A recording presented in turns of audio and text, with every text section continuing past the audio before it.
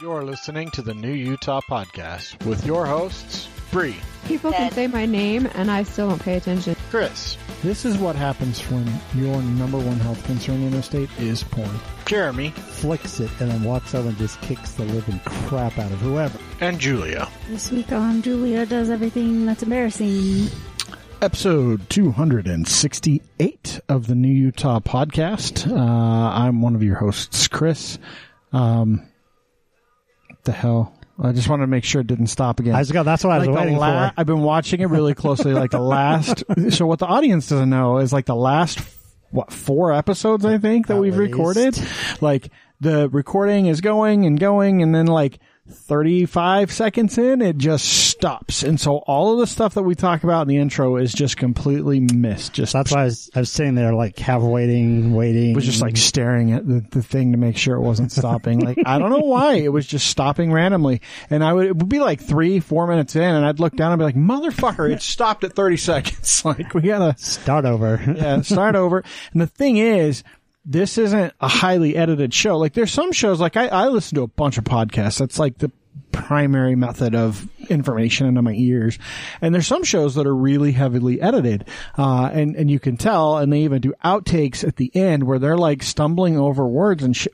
I don't give a fuck. Not us. We stumble. We stumble right in over front words. of you. That stays in there because I ain't spending all that time to cut and edit. And I mean, sometimes I do a few edits. Like, there are things that happen. We've got dogs and doors and yiping and loud noises. Right. And sometimes Jeremy or Julia spill liquid all over the damn equipment and we got to stop really fast. But Last time it was just me, not the equipment.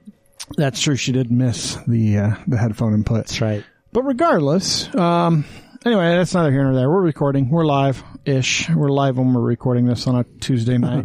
Man, it has been... So first off, it's been really fucking hot. Oh, yeah. And I finally have, with my garden expansion, the sprinklers hit my garden pretty good. And so I haven't really bothered watering it, which was probably a mistake. So I've had this year probably the most monumental of garden fails. First off, my radishes. My radishes grew. I didn't harvest them soon enough. Oh. They began to flower. They grew into humongous fucking plants. And I was like, well, I'm going to get rid of all these. They had like seed pods at the end of them. That's how far I let them get. And I'm like, I don't think these radishes are going to be any good. I pulled them all up this weekend. Uh-huh. All the radishes at the bottom were like hollow because the plant just had used all the material. Used it. Ate itself just for nutrients. Oh, Well, that's what they do. That's Yeah. how. Oh, they, yeah, that's how they work. So I was throwing them out on the grass. Phoebe liked them still, but they were like big bulbous ones. I'd grab it and it was like crunch into my fingers, like just. Well, and nothing if you left. tried to eat them, they'd be so woody. Yeah, they'd just be super gross. fibery. They wouldn't be nice and juicy and crisp. See, and if you get them when they're young enough, they're actually sweet, believe it or not. Yeah, no, I believe it. I love radishes. So I'll try them again next year. And I know that they'll grow really fast and really well. They did super good. So. To everyone's credit, yours included, this has been the worst garden year with the weather. So crazy. It's so effing hot. And we had a couple really bad windstorms early. I've probably had 7 of my squash plants just die completely, just wither and die. So I've got one cucumber hanging on by a thread. The other cucumber plant is still going strong. It's not vining out very quickly though. Yeah. It's just so hot. And by this time of year, it should be a huge old bush. It should be producing stuff. Like, I said bush. yeah, it's not really a bush. It's a giant like ground cover vine. So that was fail 1 is the radishes. Fail 2 is peppers. I'm signing off on peppers. I've tried 3 or 4 seasons now. I can't get any of them to grow. I'm done. Same with parsnips. I've never had luck with peppers. Ever. Parsnips are such persnickety seeds from what I can read. And so I'm hit and miss with parsnips. I have had them successful a couple of times, but I would say more often than not, they fail on me. I've got carrots. I've got carrots growing, and the one that grew last year turned out really big, and then I just fucking broke it in the soil because I'm a dipshit. So I've got a handful of carrots, but again, like the expansion of the garden, all the grass that grew just overtook everything, and I pulled it all, but it's just, so that, there's another failure. My peas, which looked like they were going to do really well, Peas porridge hot, peas porridge decided cold. one day they were all going to release their vines, attach to each other, and drag each other to the ground and kill each other. Bastards. And so I have one pea plant left. So The our rest are in a peas pile. Our peas came to harvest. We harvested them. They are so bitter because of how, even though we watered them, peas need a lot of water. Yeah. So they are so bitter that as we harvested them, 3/4 of them went to the chickens. The baggie that's left is no good. It's going to go to the chickens in another The couple. raspberry bushes didn't take. The good thing is the bushes can regrow off the dead stems, I would hope. Yeah, so as long as they don't completely die, they'll come back. Next year they should come back, hopefully. Yeah. And then I got like one turnip plant, I think. My spinach I never cut because I didn't, as my first year growing it, didn't realize I needed to cut it before it flowered. So it's now brown because it's so fucking hot. My potatoes all grew like gangbusters. So I've got enough potatoes to feed the half of Ireland. Yeah, I need to harvest some of them soon, but... Yeah, so lots of potatoes. My potatoes have done great. My pumpkins, I'll be surprised if I get anything. I mean, they're maybe 6 inches tall, but they should be like great big. They should not be 200-pound sized pumpkins, Jeremy, like your arms just indicated. No, the plant. I'm saying the plant itself. You're like, the pumpkin should be, and No. like opens, so you know, like the State Farm pumpkin, the State Fair pumpkins that are like wheeled in on trailers that are like 150 pounds and like 6 feet across.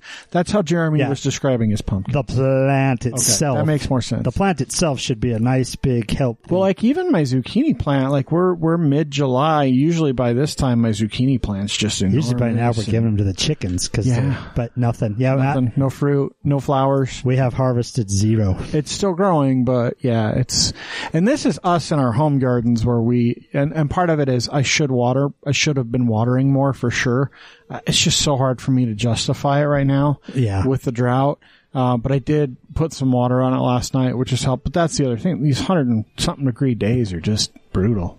I think we hit 102 today. I want to say it was 103 yesterday. It's supposed to be like 101 tomorrow. We had a spotty sprinkle of water earlier today. Oh yeah, which nicely cleared out the smoke out of the air. It did help a little bit because it was bad. Yeah, we were out mowing this morning when that rainstorm, when those sprinkles came through. I was hoping for a downpour, but yeah, it was the kind of sprinkle that just makes your car really fucking dirty because my car is covered in dirt now from the sprinkles. And we were out mowing, and so it just got like nasty muggy. Oh yeah, that's the worst. Just like because it's just like barely sprinkling, so it's really hot and really humid, and there's not cooling mist. Yeah, and there for a bit, no breeze whatsoever. So it was just. Bleh.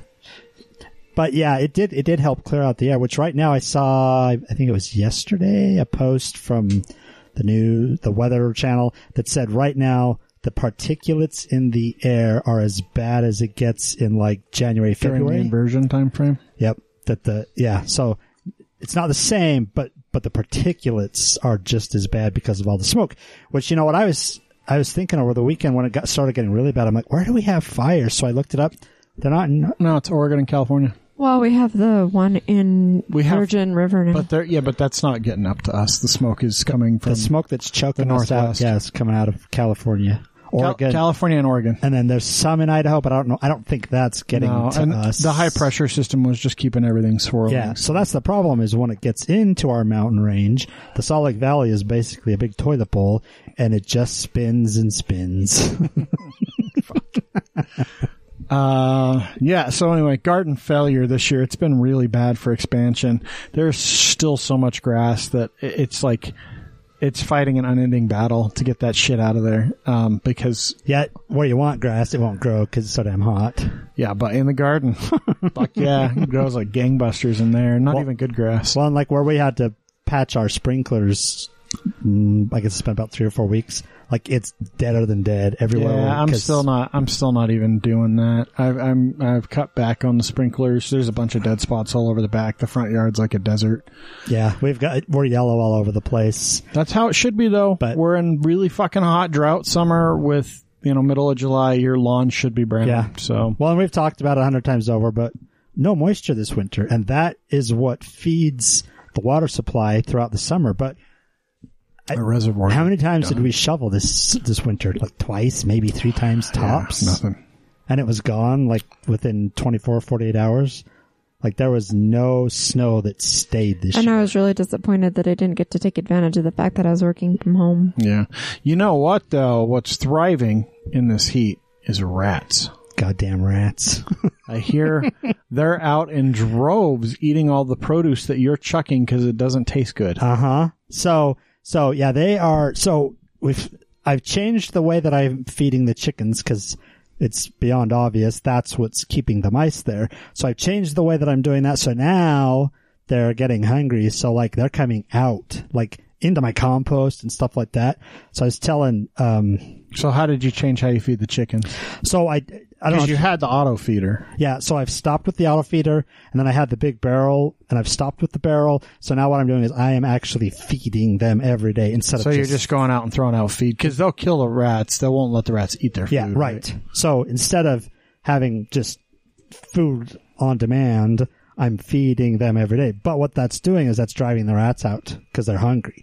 So I was talking to Brighton about it, and he's like, I'm going to bring over my night scope. So for all those of you who don't know, which is probably most of you, he's in the military, so he's got access to cool toys. Night vision. So he's bringing over a night vision scope to put on his 22. And when I say 22, this is not your average 22. This sucker is like... Okay, but let me ask you a question. Yes. Can you fire that in Riverton city limits? Because you are in city limits in your backyard shooting an air pellet. Air pellet 22. Then it's not a 22. Oh, it's 22 caliber air. Really? Yes. Holy shit. It is a 22 caliber air rifle. So it's a big old fucking air pellet. Uh-huh. Wow. Jesus. So he's bringing that over with the night vision scope on it. And he's gonna. I don't know what else you do. I don't know how else you get rid of them. I've got 5 traps in there, and I mean we're catching them on a fairly regular basis. We got one yesterday in the trap, and they're big, aren't they? Oh yeah, these aren't mice. These are someone's fucking pet rat that got let out. It's gotta be. It's gotta be. I've never seen rats like that in the Well, village. and you saw one last summer, and you thought it was a chipmunk or a squirrel or something. Yeah, last July, or it was in the spring, I think, and I was like, "Hey, is that like a chipmunk over there?" And you're like, "Nope. That's the big rat." And what happens is they travel from yard to yard. So we'll take out a whole bunch of them, but then I won't see any for 3 or 4 weeks because they move down to the neighbor's chicken coop or the one farther down than that. And then after a while, they make their way back. Mm-hmm. So I think I've gotten rid of them all, and I don't see any for a while. And then all of a sudden, the family moves back in. So anyway, we're going to see if the night scope. I'll give you an update. Need some cats. So we do have a neighbor cat that I've kind of been feeding. And it's actually taken out 2 or 3. Yeah, you need some. The problem with cats is they'll kill the birds and the chickens. So they can't get to your chickens. No, because mine are the way mine are fenced in. Yeah, we can't get in They there. can't get to them. But yeah, it's ridiculous. They're big enough that's what it's got to be. We've had field mice. These aren't field mice. These are freaking rats. Yeah, they're big. So we had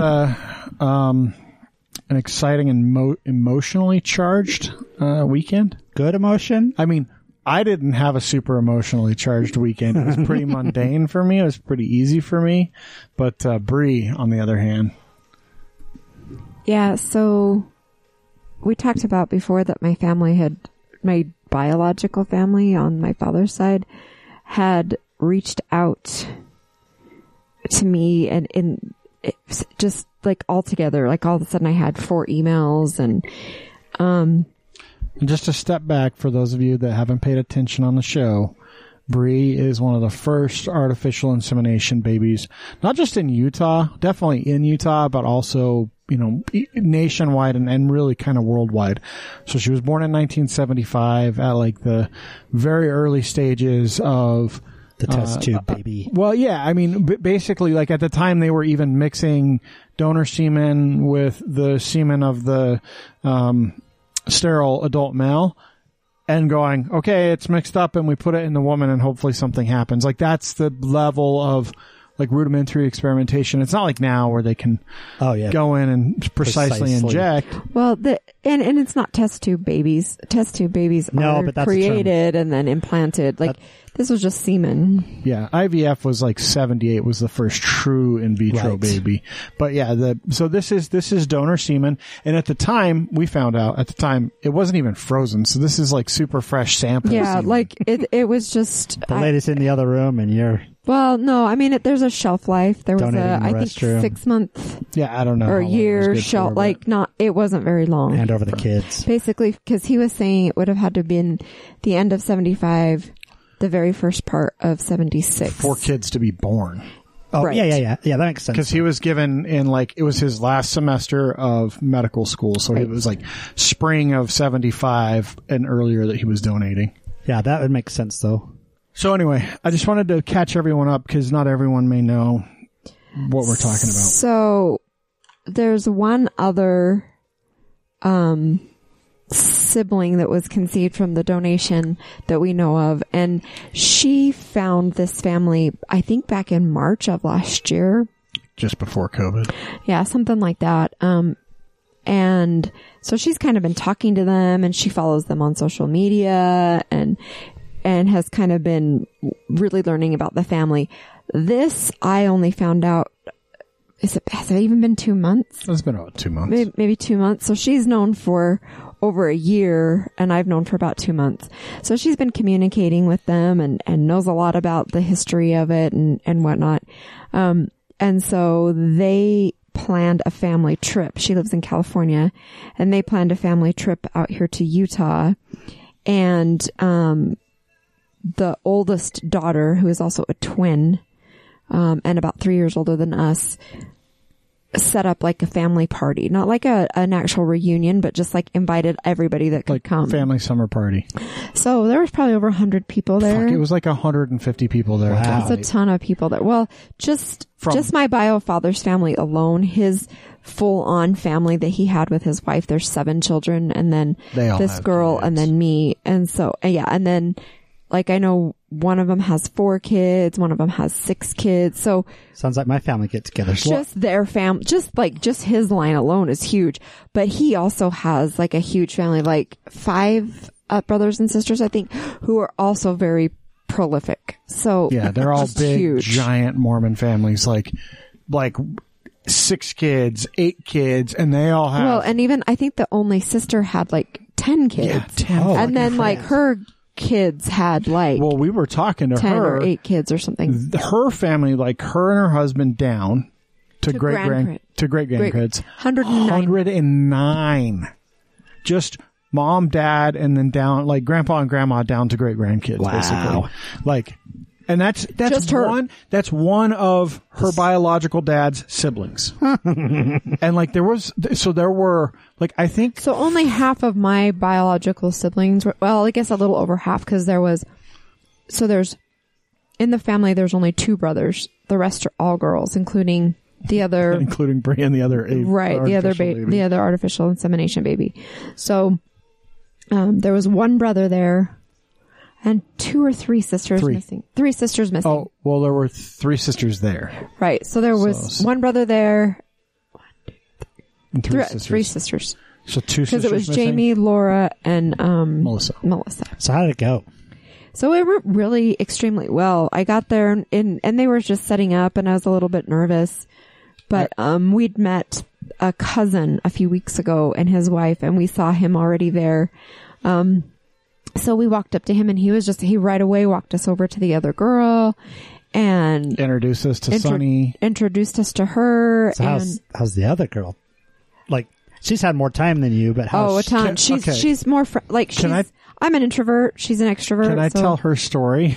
Oh my god! Because this is like, so Bree's known her whole life. This was not a mystery to Bree that she was conceived Right. with artificial insemination. Like there was never like a sit down.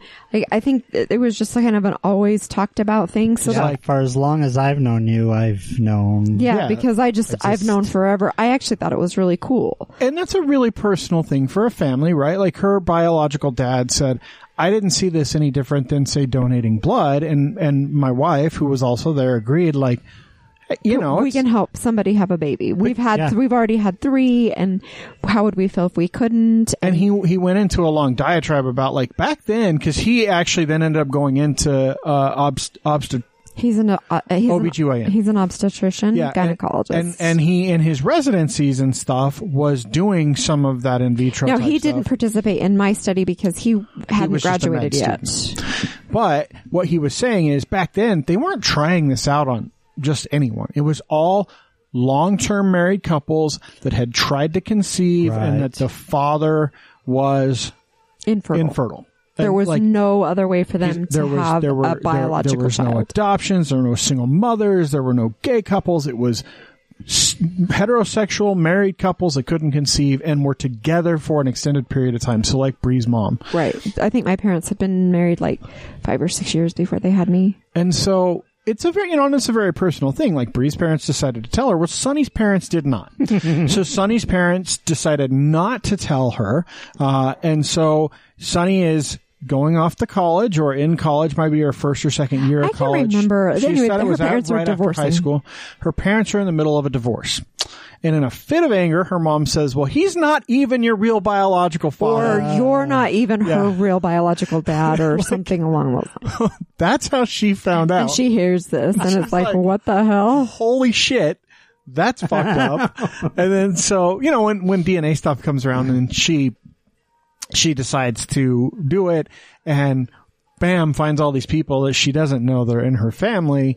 And so there are a few, apparently, so this is really funny. So the cousin that we met and my one sister that's the twin, the oldest sister, are the only two really on Ancestry. But the sister isn't, like, she put her DNA in, but she doesn't really do anything with it, where Jed has been like he's super into it. He thinks it's cool, and he's been researching it and connecting out, doing all that.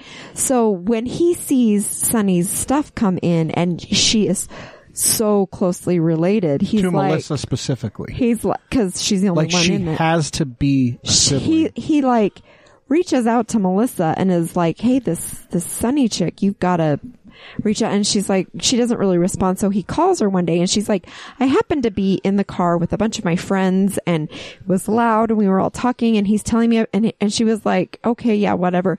She's like, and then I promptly forgot about it. So Jed, because he was being respectful, was like, well, maybe I've hit an awkward spot, and I don't want to push it anymore. But he and Sonny had been chatting, and so I guess she looked Melissa up on Facebook, and then No, Sonny looked her up. yes, Sonny looked Melissa up. That's why I said Sonny looked Melissa up on Facebook and messaged her. Well, Melissa doesn't ever go on Facebook. Well, she was going to sell a bike, like a really high-end, like $1,000 Facebook bike. Marketplace. Right. So she goes out there to post, and she sees this message, and Sonny's like, I think I'm related to you. And I think your Melissa dad in the might big, be my well, dad. wait, in the big, huge family thing, she's like, oh yeah, great. 7th cousin, whatever, like, oh, Right, okay. right. How so? And Sonny's like, well, I think I might be your sister. And she's like, how so? Because you gotta understand, this is like Mormon family, like mom and dad, like well off, have a nice house in And the river bottom. they've been of Provo. together, and they're like, they love each They've other. been married like, with 8 kids and grandkids, 7 kids and grandkids. Like they're clearly not cheating on each other. Right. And Sonny is younger than Melissa. right. By about 3 years, which means there's 3 siblings that are older than us. So, so Melissa's like, what? And so she calls Sonny, and Sonny's like, yeah, so artificial insemination. And so she starts thinking, well, yeah, my dad was in the medical program. He went in she to be an asks OBGYN. him. So and they're like, oh, yeah, we made that decision. But think about it. Like, if you had 3 little kids, though, like 3 and younger, when you make this decision, that's not something you talk to them and it's a about. completely And then anonymous years donation. later, you don't like suddenly bring up, 20 years ago, I did this thing, and jerked off in a cup. you might end up with some siblings down. Like, you just don't think about it, right? Well, then at the time, I'm sure it didn't cross anybody's mind that they'd ever trace it to you. Well, yeah, it was Right. completely In the anonymous. 70s. Completely anonymous. Like genetic testing was in its very, very infancy. Like we were still, like I said, we were still mixing semen and like pushing it into the vagina and hoping it made Made a baby. Made a baby. And For so, those like, of you kids who don't realize it, there was no internet, there was no cell phones. We didn't even have a microwave until I was probably 12. like computers we're still talking giant mainframe style computing. Nobody had a rooms. computer in Yeah, their no, house. So So, I'm sure at some point they just kind of forget, right? They just don't think about it anymore. So this all comes up, and they're like, oh yeah, that happened. So they reach out to her, and they totally welcome her. And then Chris gets me my Ancestry, and I wait, like, he got it for me for Christmas, and I didn't do it forever. And I finally do it and throw it in there, and then kind of ignore it, play a Melissa, and just kind of don't look. And all of a sudden Jed goes out there and he's like, oh my God, I found another one. And we were so sure you were Irish. Well, English. And So I'm definitely like, they can these trace are me. card-carrying Mormons, like hardcore Mormons, like Like they have books of original their lineage. pioneer Mormon Like family. they know exactly what year they came. They know and which everyone member- except for this branch of the family are Quakers. They're still Quakers. They are originally Quakers from England. Like as in you could go visit them and they're Where are Quakers. they living? Are they still? Pennsylvania. They have an original, like this is really cool. We've heard this story from Ohio, a couple yeah. people. There is an original Quaker home in Pennsylvania from the family from back in the days when like That you pay to go in and the look number at. of windows that you had explained how wealthy you were. Nice. And they had put windows in their closets. closets. Big time. So like, and this, I know Iowa has a big Quaker community too. Yeah. So, and they're all still Quakers apparently, Yeah, except for like this one practicing, branch of the except family. for this one branch that converted. But yeah, they were welcoming. They were kind. That's so cool. It was really weird because like I kind of look like my mom. Like it's not like people were like, yeah, that is not your mom. Like I look like my mom. But I never get the whole, oh, you look just like I look at Hannah and I'm like, dude, you look like Holly. Yeah, those two. Yeah, she's the spitting image of she your looks sister. she looks like Heather too, But no, her but and Holly. she looks Holly. like Holly. Holly's called her Mini-Me her whole life. Yeah, I mean, she totally does. And Jonathan, you can see he totally resembles the Greenouch family as So well. if you ever see Heather's dad, like, it's the same person. Yeah. And so when people see them, they say, oh, you look just like blah, blah, blah. That never, ever happens to me. It's like, oh, yeah, I can see that you're part of the family, but it's never like, oh, you look like Aunt blah, blah, ever.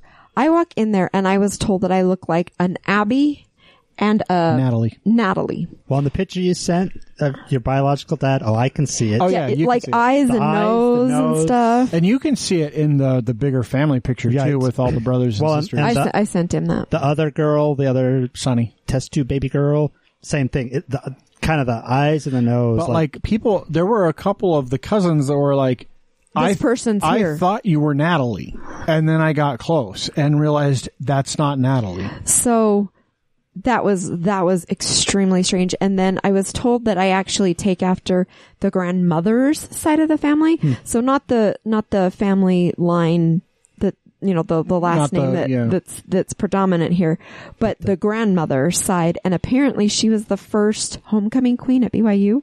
Nice. So if you go to BYU and you look at their hall where they have all the pictures, hers is the very, very first picture.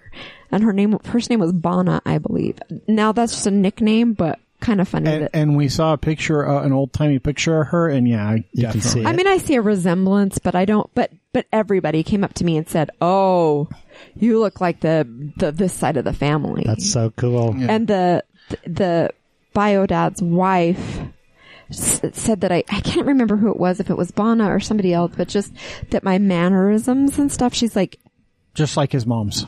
just like. Just like her Like bio you- dad's mom's. So can you still claim you're an only child? I mean, she was. I mean, she I was an raised only as an only child. I'm just giving Which- you a hard time. But It's- I gotta say, like, I have, like, my extended family's somewhat decent size, but this was insane. The 150 is probably not an exaggeration. There were so many little kids, like babies, all the way and like up there to were probably 80-year-olds. there were probably like 5 or 6 pregnant people there. And like, all super nice. Not a single person was adverse. Like, they all wanted to meet us. Like not standing in line, but there was a constant flow. Like, we we were were never just standing there. We were never not meeting someone. That There is was really never- cool. And bio dad kept coming up and talking, and he I was wanted like, how to did- brought out books and sat between us and showed us. And So how does it feel with bio dad? Like a little awkward or not really? He's Or- super Mormon. very conservative, but in a weird way. Like He wasn't like really preachy. He was, this is the thing that got me is he was, super, so Bree talked about her girls because they all wanted to meet Cassie and Sean. Bree's like, well, they're grown. They're out of the house. They're doing their own thing. And he was super duper happy to hear that the girls were in college. He's like, that's what I wanted out of this donation, is to have successful kids, offspring grandkids, yeah. for these other people. And it was really, really cool to like hear I that think he might be appreciation. more proud of me than my dad. Yeah. Like, he said a million times, because he puts a lot of emphasis on education. And so I was kind of hesitant to have to say, that I didn't ever go to college or whatever. And he's like, it's not about that. He's like, we are just supposed to do the best with what we have. And like, you raised kids that went on to do bigger and better things. And he's like, that's not it. That's not it at all. And he like gave me a hug several times. Like, you could tell his kids and his grandkids just love him to death. But yeah, it's interesting. And then we got invited to the farewell of my half sister's kid. Didn't go, but that was too short notice. but like, I would have been able to meet the missing siblings had I gone, but it was weird. Well, it's time for our guest this episode, and with us we have Austin Luckett, and I almost fucked up your name after Austin Luckett. It's Austin Luckett, like the city in Texas, the capital of Texas, which apparently some people don't know about. I don't know. Yep, there we go. I don't know.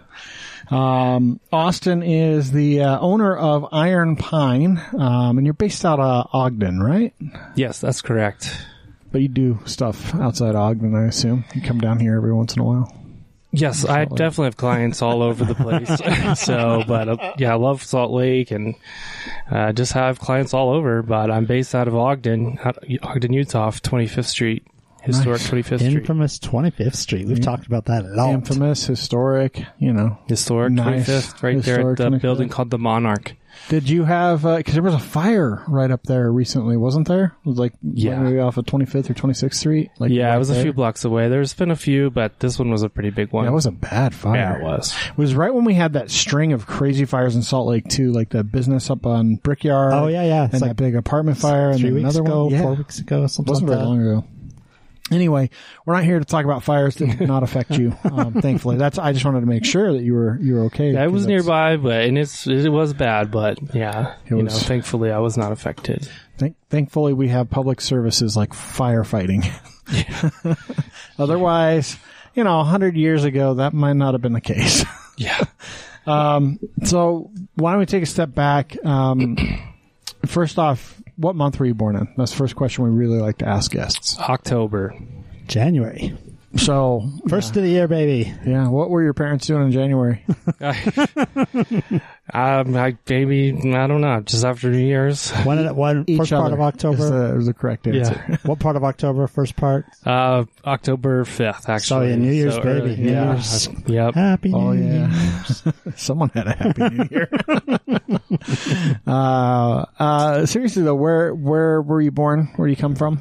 I was born in Florida. So, Florida. Yeah, Florida. Boynton He's Beach, a Florida man. He's a Florida man. I thought I go to Florida and when I visit, everyone's like, "Oh, I'm from somewhere else," and I'm like, "Well, I'm actually from Florida." So, interesting. Where's Boynton Beach in Florida? West Palm Beach County. Oh, okay. Yeah. So how the hell do you get to Utah? I mean, that's a long stretch to get to Utah. It is. I moved all over growing up. So we lived in Florida, Georgia, Texas, Oklahoma, Ohio. I mean, lots of states. I lived in a lot of different places growing up. So Do you have like a military dad? Or? Both my parents were military brats. They were used to it. Nice. So they just moved a lot. They weren't necessarily in the military. No, they weren't. Both my grandfathers were in the military, but my parents were not actually. But So what did they do for work then? My dad was They were grifters. he just wandered around from place to place. When I say we traveled, I meant on the back of a train. Have you heard of a con artist? We just walked. No. My dad was a hydrogeologist, actually, so he dealt with groundwater. Nice. So. That's pretty sweet. That's cool. You don't hear like a lot of people go, I'm a hydrogeologist. So who did he typically work for? Like municipalities? Or He more worked like for engineering firms. private industries? Yeah, or- usually large engineering firms, and his clients were Chevron, big gas companies. Like, oops, we just spilled gas. What are we going to do about that? Oh shit! This oil So leak. we're going to poison everyone. What do we do now? The ducks are dying. So what does your dad think about fracking? I don't think he was. I don't think probably- he was a big fan. Actually, Yeah. I'm not. Did they sure, do a lot of but fracking back then? No, that's new. It's somewhat. I was going to say, because that's a somewhat new, like last 20 to 30 years that technology's been around.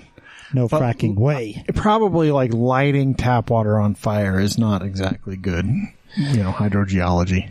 Yeah. Where was that? Michigan? Was it in Michigan where they had that? Where like you could literally light the tap water on fire? Like half the Midwest when they were doing all the fracking because the gas was getting into the water supply. Yeah. That's Mom, is it supposed not to be burning like that? necessarily good. Or like half. There's like big oil fields on fire and Yeah. stuff, or the ocean there's- set on fire I was going to say there was recently. that one in Mexico. Like this Yeah, last way to week go, in the humans. Gulf. Yeah. Way to go, We guys. just set the ocean on fire. It's kind of hard to put that out with water. I saw the boats like putting water on it, and I'm thinking, I don't think that's going to work. That's it's in like the ocean. that was the like most end of days fucked up looking thing, Yeah. like a giant swirling vortex of fire in the middle of the ocean. Someone opened the gates of hell. And the oil rig that was right next to it was not the cause. Like, No, this wasn't a BP situation. This was a pipeline that had that was a exploded. bad apocalyptic movie where I think no one but Charlize Theron lives. Or something That's like actually that. that's actually how they create the rifts that the monsters come out of. Oh in Pacific yeah, Rim. that's. I was going to say Pacific Rim. Anyway, Wrong ocean though. Atlantic Rim. And what about your mom? What'd she do? My mom was mostly a stay-at-home mom. Just traveled around. She with was a mom. dad. Yeah, She was a mom. Her job was to be mom and stuff. It's a good job. Nice. So, at what age did you land in Utah then? Oh, geez. Wow, that's a good question. I was in my late 30s. Oh, okay. So what did you Somewhat do before recently. that? I was in California, actually. I lived in California for 10 years, and So you're one of those assholes. yeah, pretty much, yeah. Like I lived in San Francisco. I came to Utah, bought a house, $50,000 over asking, paid cash. Under, actually, but cool. No, Well, so you moved here at the right time. yeah. So No, what I fell in love. My wife is from Ogden. I met her in California. She is from Ogden. Oh, Born there, and we were looking for a place to go. We wanted to be near family, and I loved I just fell in love with it. So I let's was like, back up let's just go a here. hair. Did you go to high school in California, Georgia, Georgia? How about college? also Georgia. Georgia. So then what? So we got to back up. What took you to California then? Job. So I went. That's when I have a degree in landscape architecture from the University of Georgia, and then after that I took a job in Los Angeles area. Yeah. With the city or with a private company? Private firm, just a large landscape contractor out there. So when I was in architecture school, I did because you had to, like a semester and a half of landscape architecture. And I'm thinking, oh, this is nice. I have no desire whatsoever to do it, but Yeah, this is nice. yeah, it was nice. I do it a little bit now. Unfortunately, not a here in lot. Utah, all you're going to be able to do with landscape architecture is irrigation layouts. and Pretty stuff much, like or this. like prior to the drought of 2021, just put lawn from the curb to the front door. Yeah. No. Which is cool. Not really. Yeah. Well, like our friend, where's Peter spelled? This guy over here in the corner. Oh, yeah. Peter's a landscape architect out of Ireland, and he's a friend of the show. Been on with us a couple times, but he does he did the Paris Peace Gardens, like the Oh, World wow. War That's II ama- Memorial. That's Peace Gardens. amazing. Yeah. Yeah. That's the kind of stuff that he has been doing. That's a later one part in a of his million, career. though. That it is. That's lucky. It's to crazy do. stuff. Okay, Like, so I just go around taking pictures of Utah landscapes now. So you is go to what I LA, do, so. and how do you meet your wife? Does she go to We both school? worked at the same company. So I guess I should ask. I know we're detouring all over the place. How did she get there? She's from So she went to Utah State on Logan. which is really their landscape architecture. Yeah, program and is- so she's a master's in environmental engineering. oh, but, wow. Yeah. And so my roommate at the time went because they were hiring people from all over. I mean, that company was growing at doubling every year. About how long ago was that? This was it was before the financial crisis, so 2005, 2006, somewhere. way before that, Oh, like wait. 2000s, yeah. So early 2000s. Yeah. Okay. My roommate at the time went to the same college, and he went back to recruit people to come work, and so she was one person that he recruited to come out Nice. there. So what is it about, like, a career in landscape architecture, like where you actually go to college, you get a degree, you meet your wife, like, that's some heavy, like, dedication to landscape architecture, and I'm just curious, like, what drew you to that kind of profession and that kind of career? Well, I initially was an art student, and then you inevitably get the question, how do I make money? but what's your backup plan? So I guess, that I decided to get a degree, which I thought kind of encompassed a lot of that stuff that I enjoyed. And I didn't really fall in love with it as a career. My passion really became landscape photography and ended up doing metal printing, of course. But, so I did enjoy it, but it just wasn't something I was really, really passionate about. But the landscape itself is something. Yeah, it was. Yeah, it landscape architecture in Utah is pretty much a bust. Yeah. Other places in the nation, it is a.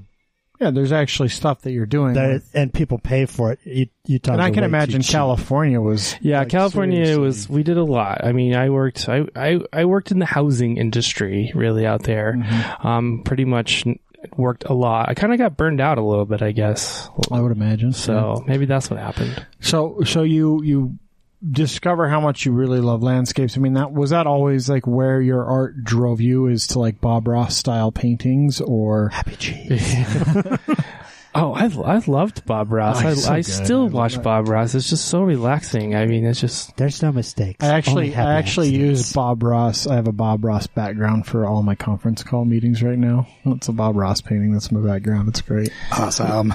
Yeah, I've always enjoyed that. I am not a very talented painter. There are some very talented painters at the Monarch in Ogden, so should come up and check that out. I am not one of them. But I've always enjoyed that art, and I don't know. I just started shooting pictures on an iPhone. I was going around Utah going, wow, this is cool. Wow, this is cool. And there's a lot of great stuff. Eventually, I just bought a camera and became kind of just obsessed with it. So to bring the circle all the way around, you meet your wife in California, then what brings you back here? The financial crisis, when...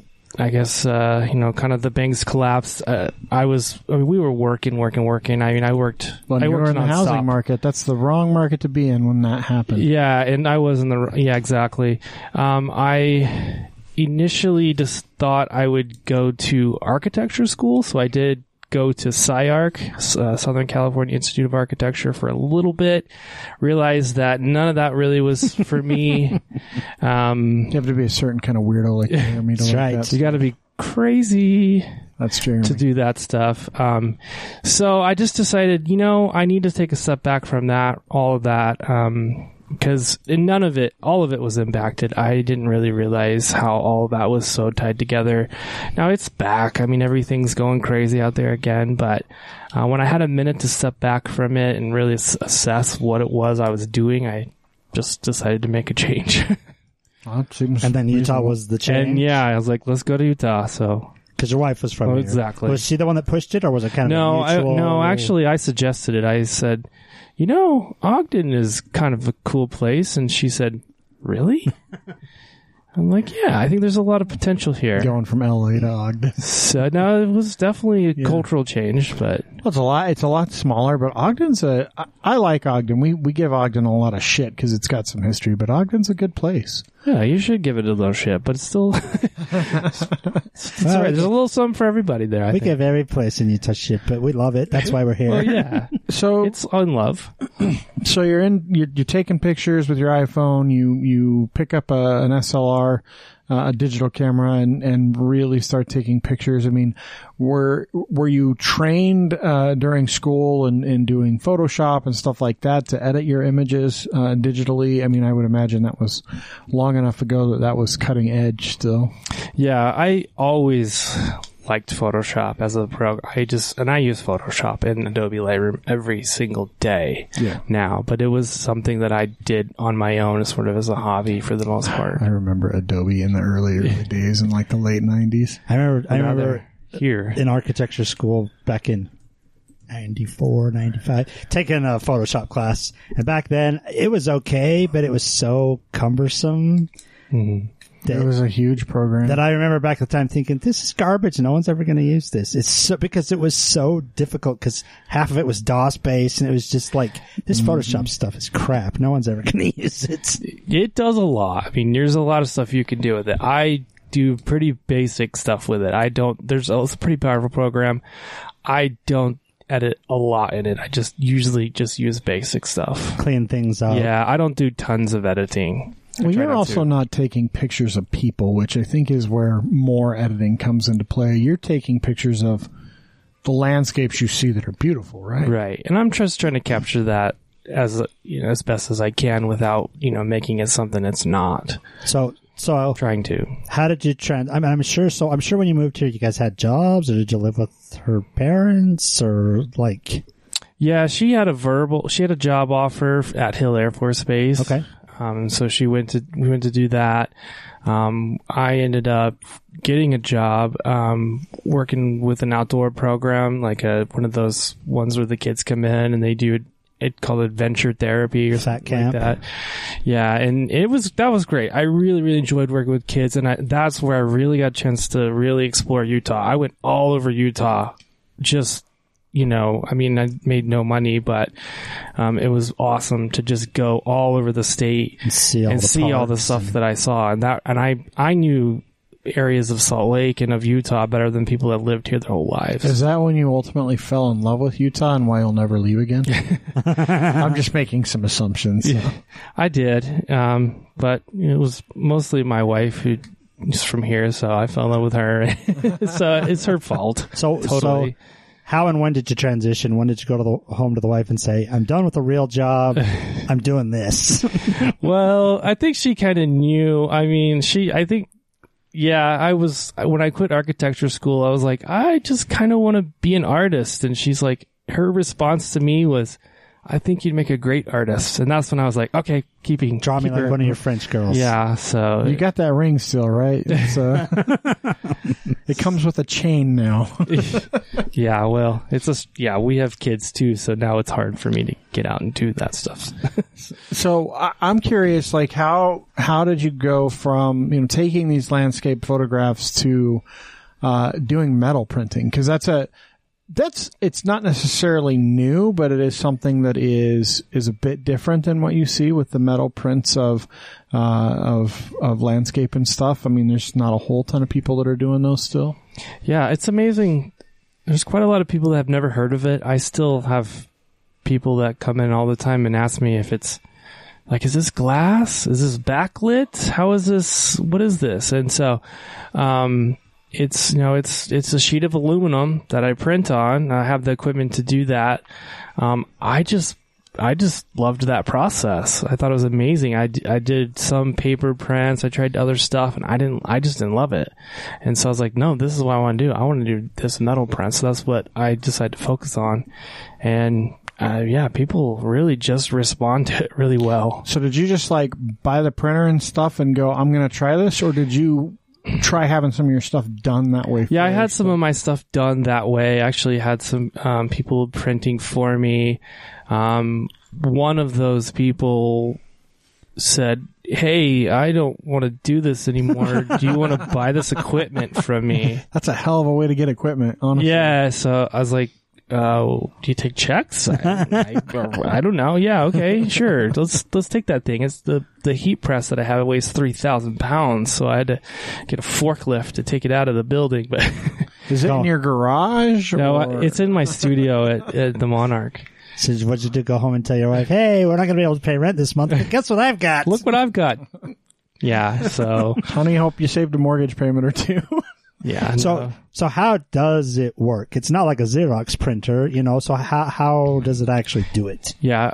It's a transfer process. So what I have is sheets of aluminum that have a coating on it. It's a high gloss white coating. It's from a company called Chromolux in Kentucky.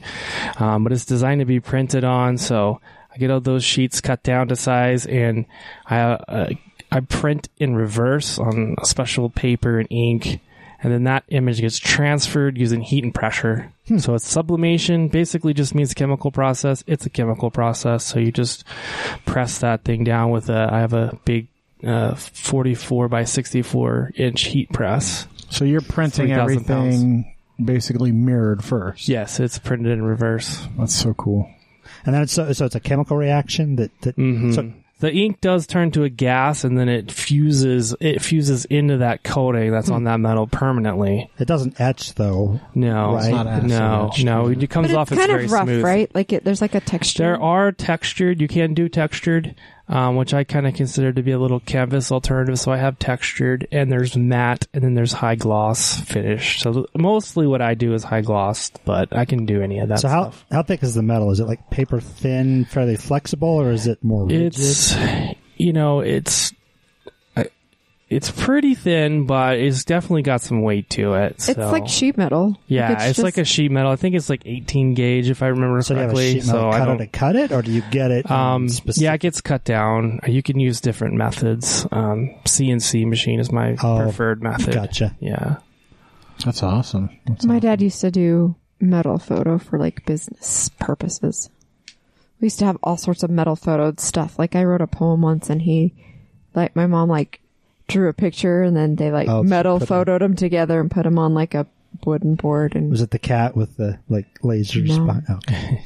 Well, the technology's been around for a while. It just hasn't been used that much Right. until somewhat it was used recently. a lot in office stuff. They made like nameplates and badges and signage. Instead of engraving or acid etching, Right, they would use right. that transfer process for smaller things. But usually it was like black and white and gray tones and like nothing super exciting. But I've looked at some But that of was a long, that was so many freaking years ago. That was probably 25 years ago so clearly, I mean, the process has changed quite a bit, but Yeah, it's still, yeah, I think the printers and stuff have changed. So, but I know the technology has existed for a long time. It just wasn't really practical to do large pieces, especially as photography. But at some point, someone said, "Hey, let's do this," and I don't know. I really like it. A lot of my clients really like it. So how did you get involved with the group you're with? I look at the cheat sheet. It's the Monarch, Jeremy. You said it like 16 times. Yeah. I've got to tuck up the Monarch. I want to get people in there and check it out. 'Cause it's super cool. No, it's people walk in there they're like, "This is Ogden. Am I in Ogden right now?" Yeah, it's funny. I had come to Ogden thinking I was going to do something like this. Not exactly. I just felt it. I'm like, okay, this is what I'm going to do. I'm going to have a shop on 25th Street. I saw them building this building, or they renovated this building. It was an old parking garage behind the Biglow Hotel, old Ben Lomond Hotel. Ben Lomond, we've talked about that. Yeah, it's now the Biglow. It was originally the Biglow, changed to Ben Lomond. Now it's the Biglow again. But that was a parking garage. Where I'm at was a parking garage for that hotel back in the day. Went through a bunch of different processes, and then eventually it was empty and defunct. And a guy named Thane Fisher came in and just decided he was going to put art studios in there, event space, and then we have a retail store and a restaurant in there. And he decided he was going to do that. And so we have 40 artists in there. So I just walked. Did you say 40? 40. Wow. Yeah, pretty close to They that. all have studios in there, or just their Yeah. work is up there? Yeah, 40 different studios. But I walked into Thane's office. I didn't really know the guy. I just kind of walked into his office one day, and I was like, "Hey, can I rent a space over here at this place?" And he's like, "Oh, we don't know how big it's going to be. We don't know what's going to cost yet," because the architect was still working on the plans. And I'm like, "I don't care. I just want one." So he's like, "Okay, well, here, we don't have, just put your name down." And I bugged him for like a few weeks or a few months actually about it. And finally the plans came together, and I'm in number 3. So I was like the third person. So your space is your own space, but it's all part of like a larger area. Yeah. So I have different neighbors. So my neighbors actually do podcasts, the Banding Collective. And then my other neighbor does, Stephen Henry does awesome Western painting. And they have a venue for like weddings and stuff there. And Yeah. So then, is there like a shared space for people to put their art and sell their art, or not? That's There is. We have vendors that come in that can set up tables. So we have every Saturday, anybody can come, and I think there's a fee to come set up a table. Anybody that wants to can come bring a table on Saturdays. We have a market and a beer garden on Saturdays. And Sundays, there's a bazaar market put on by Indie Ogden, and same thing, another beer garden. So people can come display their stuff there. Beer garden. Yeah, no, it's fun. It's fun. It's great. so I'm curious, like I've been, today and yesterday I was kind of looking through a bunch of your work, and I was kind of curious, like what is your favorite piece that you've ever done? I think some of the Ogden stuff that I did. So I shot a picture of Ogden in the rain and printed it on metal, and people were just like, "Wow, I've never seen anything like this." So that kind of started all of this for me, really. I had printed that up, a couple of shots, and people said, "I want to buy that." And I honestly was surprised. I'm like, "You want to buy this?" So that started the process for me. So the Ogden, Downtown in the Rain is a piece that's pretty important to me. But I shoot a lot of pictures at Snow Basin as well. There's a lot of people that just really, really love skiing in the mountains. So I have a fall picture of Snow Basin that, also I really like a lot. So is that metal print, the City Rain, is that the Ogden Rain one? Yeah, there's City Rain and then Down on Main Street. So a lot of my newer pieces, I don't know if too many people realize this, but I use song titles as my, the names of most of my newer pieces. That's pretty cool. Yeah, I really like these pieces. They're, and there's Julia joining us. They're quite. I got to turn. You should probably wait until she sits down and like has her headphones on and can participate. Something. No, that would be too easy. Just have awkward silence for. That would be too easy. Jeremy also doesn't understand how podcasts work. He's been doing this for 5 years. He still doesn't know. I don't know how photography and printing works, and I've been doing that for a little while. So I've been doing ours for 5 years. I've been doing podcasting for close to 10. I love it. I've been sitting here podcasting with Jeremy for the last hour and a half. His daughter walks in. She gets a picture. Yeah. I got 3 of you. He got a couple. I saw them. But he needs, we got to make him draw. He's got to draw something now. He's come a long way. He did not used to have an Instagram. He's a freaking architect. I made his Instagram. Many homes in the Parade of Homes. Many homes in the Parade of Homes. For 5 years, we've been telling him until Julia He's like, well, I have Twitter. I'm like, dude, no, you're an architect. Instagram is for Twitter. pictures. Yeah. Instagram is for pictures. Well, so that being the case, let me ask you, Austin, do you have an Instagram? I do. And you post your stuff on there? Yes, yeah. Iron.pine. See, he knows what's up. He's an artist, and Instagram is a great way to showcase your art that you want people to feel buy. if you're a photographer like without Pinterest. Instagram, it's like a NASCAR driver without a car. Kind of like being an architect without Instagram. Well, I have one now. I showcase my stuff on Twitter, a text-based platform. I have a love-hate relationship with social media. I really. do too. Everyone so does. Part of the problem is I don't have time, and then every time I add a new one, it's like, oh, that's just one more thing I gotta like try to manage. Anyway, it is. It's it's keeping your business healthy. It is Having a really good portfolio. You're like, I don't have time. I have like 43 followers. Look, now. if Frank dies tomorrow, that's half your business. That's true.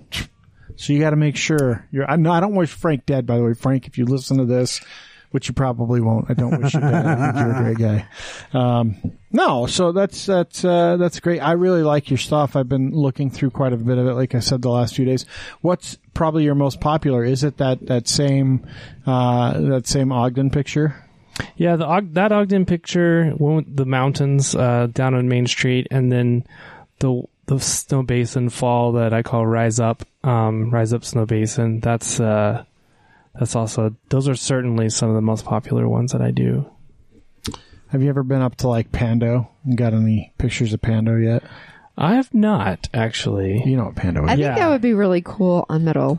Yeah. Like all of the trees and some like stylistic version of it, so you can, just because regular pictures just with all of the trees look really cool, but I think on metal that'd be really awesome.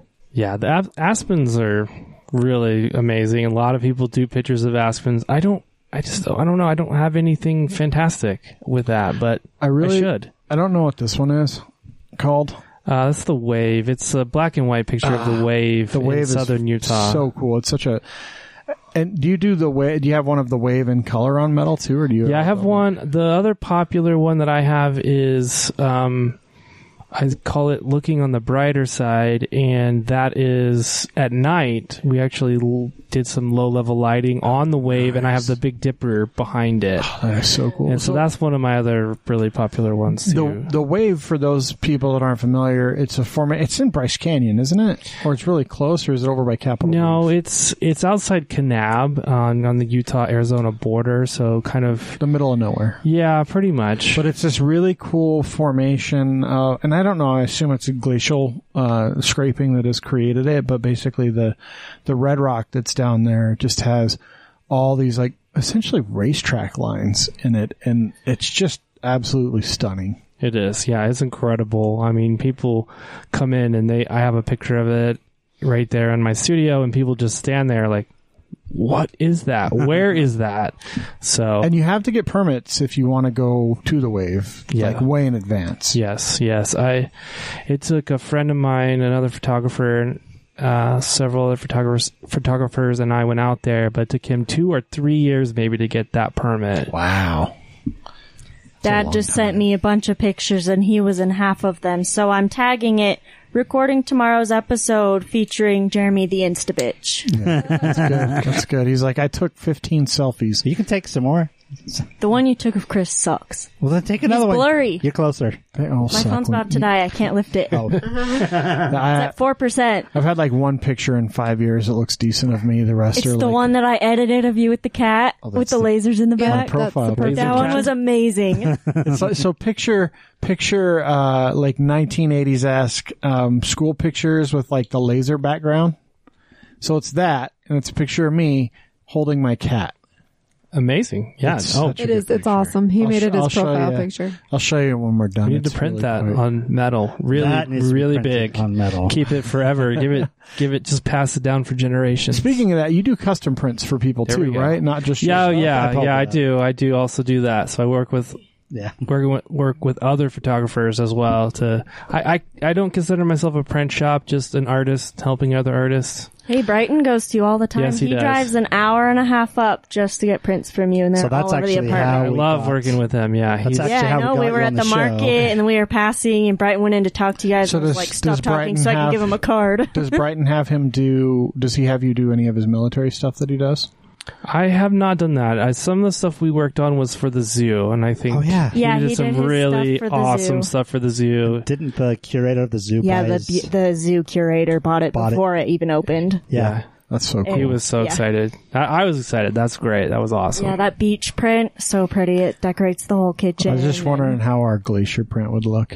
He's waiting for Probably Hawaii to take so many. He's going to come to you with so many prints from Hawaii once we're gone. The plan is to deck out the whole apartment. So Awesome. Yeah. I know he wants to, he's come in a couple times. Have you seen any of his military stuff? I don't know if he can share that. I but- have not seen So it. he's a they don't photographer do for that the kind of military. editing. He just edits it kind of and then sticks it in a drive. Well, He I doesn't, know like, print 'em, he but- can't really, but that's his current military job. Is he photographs all of the military He's stuff. one of the Army's pretty boys. So, like when they did the 4th of July flag ceremony at the Capitol, so he took all the pictures for that. I'll just look him up. Anyway, Okay. Yeah. I might have seen some of that. That kind of sounds familiar. that's his day job. But then he does photography. He's done our family photos for the last couple of years, and his stuff is really good. Yeah. he does an is. amazing He's job. super talented. It's just the first one that came up. His stuff's always in the Well, and then the Pentagon used a bunch of his pictures a few months ago because That's what you were saying. when they take them, they go into like a shared military drive, and then And they just use them for whatever. But he was saying a few weeks ago that he got to go out in the Apaches because they were doing a training session. So he got to go out in them? the Apaches That's and awesome. take pictures Oh, of wow. the Yeah. Apache pilots and doing their thing. And anyway, super cool. That's great. That's really cool. One of these days, we're going to have him on the show. I feel like these would be cool on metal. Oh yeah. He got a This is picture my friend Devin, and he like does a lot of. He got like a 2-page print in a magazine or something the other day. Yeah, the he does a lot of color. landscape, but I think that would look really. Yeah, cool anything on with color, bright color. Oh, are you talking the sharp simple photos? pictures? Oh, yeah. Looks great on. I mean, people just really love it. So It's a real. The metal prints. Every time I see them, even crappy pictures look pretty good on them. So, and they're not like the carnival style metal prints, right? Like when you go to a carnival and you break balloons with. No, this is darts the kind and of print you'd pay like $3,000 you from get a fine the artist metal to Bon get. Jovi, the metal Bon Jovi. Oh, right. I mean, you don't know what those are. Do you remember those ones in the 90s that had the lights in them? So it was like New York, and then the different. with yeah. A lot of people ask me if they're backlit because they reflect light so well. And they're just, I mean, it's like people gloss. come in. Is this backlit? And then I have a guy working with me that's just like, no, it's on metal. You know how metal works, right? He gets a little snippy You sometimes. know how metal works, right? It does reflect light. So just kind of what does it cost, generally speaking, to have stuff put on metal? My print started about $250 for a 16 by 24, and that's not a bad price at all. But for someone that wants to get their stuff done, it's about $160, something like that. So it's typically about half that price. And how big can you go on your prints? Up to 40 by 60. I can go larger. It does get more complicated. You're talking big pieces of metal. Yeah, And 40 by 60 is huge. yeah, that's 5 feet. So, I mean, or I can do panels. A lot of times I break it up into panels because it's just, The one we have is about 5 feet long, isn't it? 4 or 5 feet long. yeah, I got some big ones. Yeah, and it's like 3 feet high. Which one is it? The massive one of the beach, of the pier. In your kitchen? It's in our dining room. I don't know if I've noticed. Did you say dining room? How do you not said notice dining. something that big? I helped He's him. been over like twice. I helped him move in, and then Let me tell you, how many times have you been to your daughter's place? He's Bree? been like once. You've been to Sean's She house. lives in Denver. Your other daughter doesn't. No, but I can tell you where her bed is. I can tell you what she has on her walls. That's because we and- moved her bed. Well, I know, but I can tell you her stuff. But yeah, I can't imagine. That's creepy. I can tell Jeremy you where her goes favorite and pair of shoes is. hangs I don't out know with that. Julia. He's like, I don't hey. know. Now I Julie know what comes- her favorite pair of shoes are, though, because she just got them for her birthday. I can't imagine Jeremy goes over there all the time, No. and that's why they have separate bedrooms.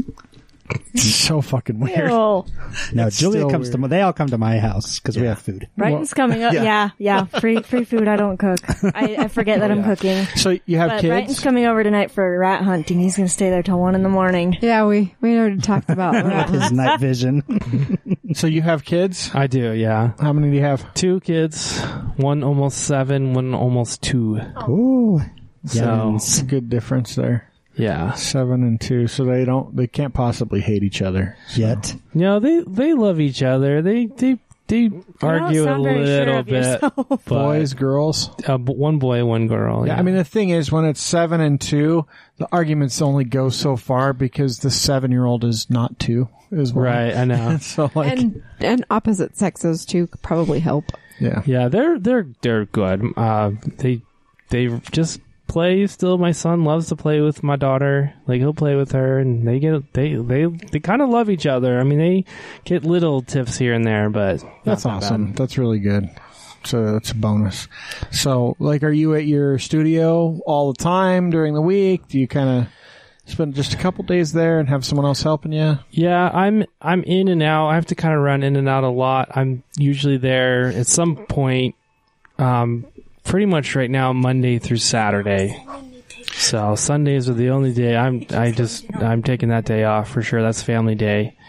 But I'm there Monday through Saturday at some point. I'm definitely there for the beer garden. So Yeah. you got to do that. Why wouldn't you? So is family vacation for you like, okay, babe, I got to bring like a suitcase full of my camera equipment? Yeah, we did that this summer. We decided to go to Glacier National Park and Nice. piled everybody in the car, all my stuff. I mean, we were loaded up, and Like, you so guys all get one backpack size bag for clothing. no, that's what I told her. I was like, you get 2 shirts, 2 pairs of socks, and she was so mad. You drove? For the kids too? Did you drive all the way to Glacier? Yeah, we did. Yeah. That's not that bad. Well, we had a lot of stuff, so it would have been. I don't know where we would have flown to, and then we had a lot of crap with us. The trick with Glacier is even if you fly, it's still like 4 hours from the small ass. Yeah, you're still going to have to drive. Like it's an 8+ hour drive. So by the time you spend all the money on the airplane and then all the money on the rental car, you might as well just be in the car. Pretty much. That's what we decided, and actually it was nice. We stopped in. It's different, Jeremy, when halfway. you travel with 2 kids than 4 kids. Yeah, that is true. With 4 kids. Because I can travel with Who 2 all hate kids each pretty other. easily. We'll just And fight. it's like 10 hours for a normal person's driving style from here. So I could do 2 kids. The other 2 kids, I'd have to hire someone to drive them too. So No, your kids should never outnumber you. yeah, I know. plus, if you Bad go news. if you drive to Glacier, you get to stop in cool places like Pocatello and Butte. Butte. Yeah, I fell in love with Butte actually as Butte's a well. really That's the great first town. time, and I'm like, oh man, what a cool town. You could make a sidetrack over to like Helena or Missoula.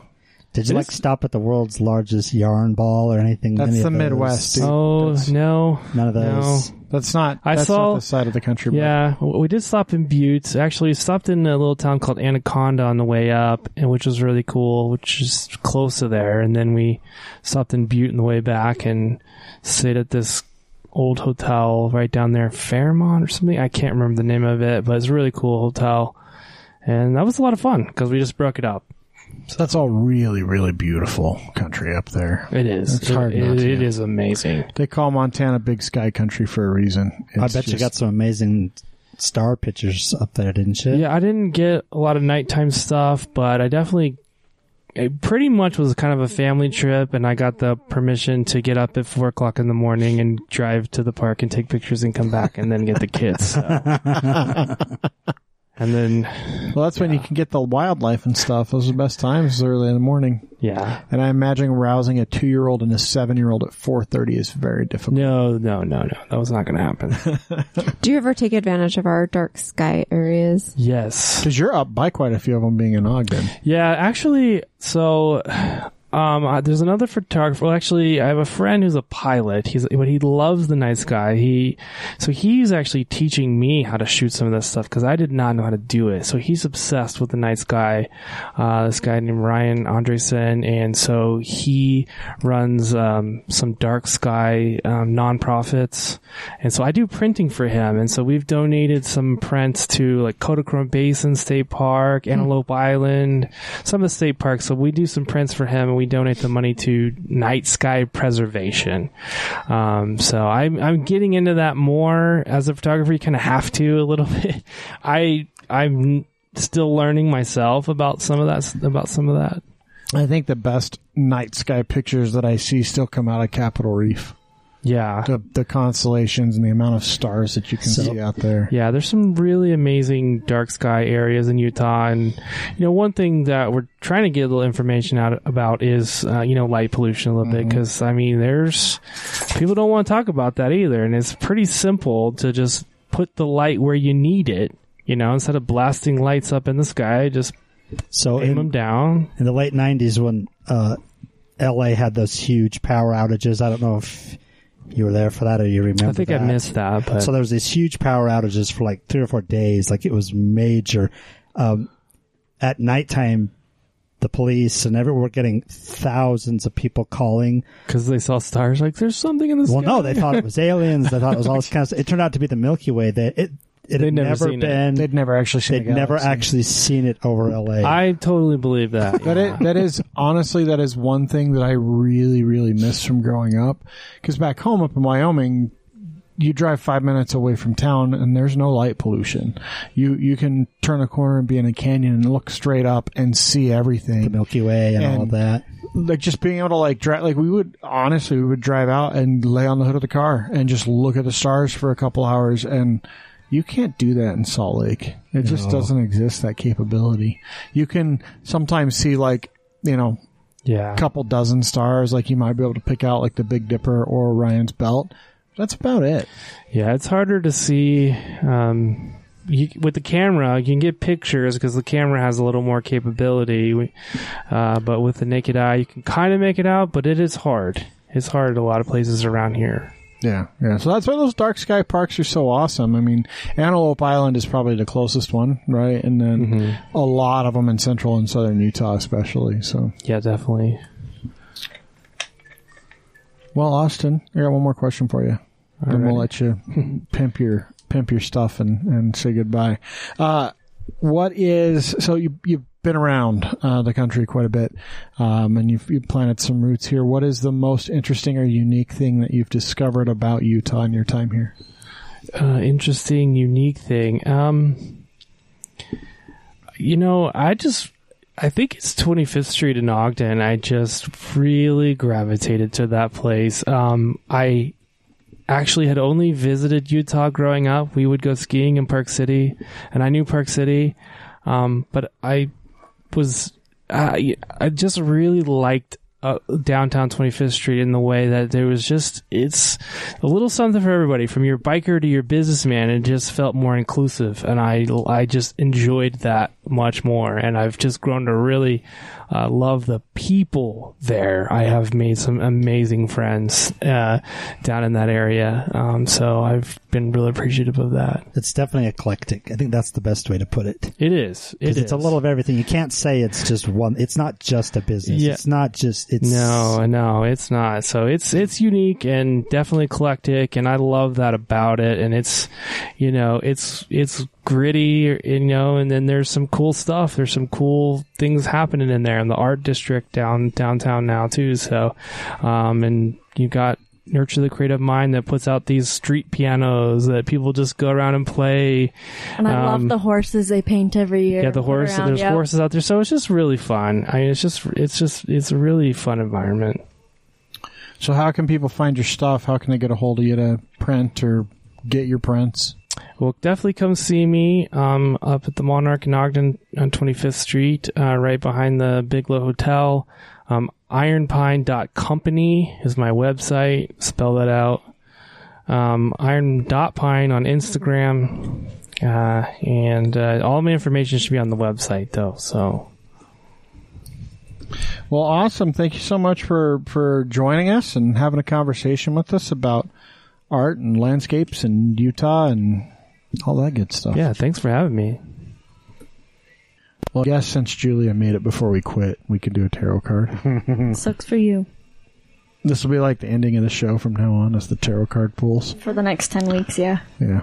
Oh, no, we're not changing it. Do I get to pull one? That. Yeah, the guest is going to pull one. Austin's going to pull one for us. Don't pull the death card or you're not allowed back. Yeah, we took it out. Ooh, who knows? No, we didn't. You don't know. You left it here. It could be gone for all you know. They have tarot card readings at the Monarch on Saturdays, too. It's kind of cool. What's the card? All right, we have Strength. What is the card?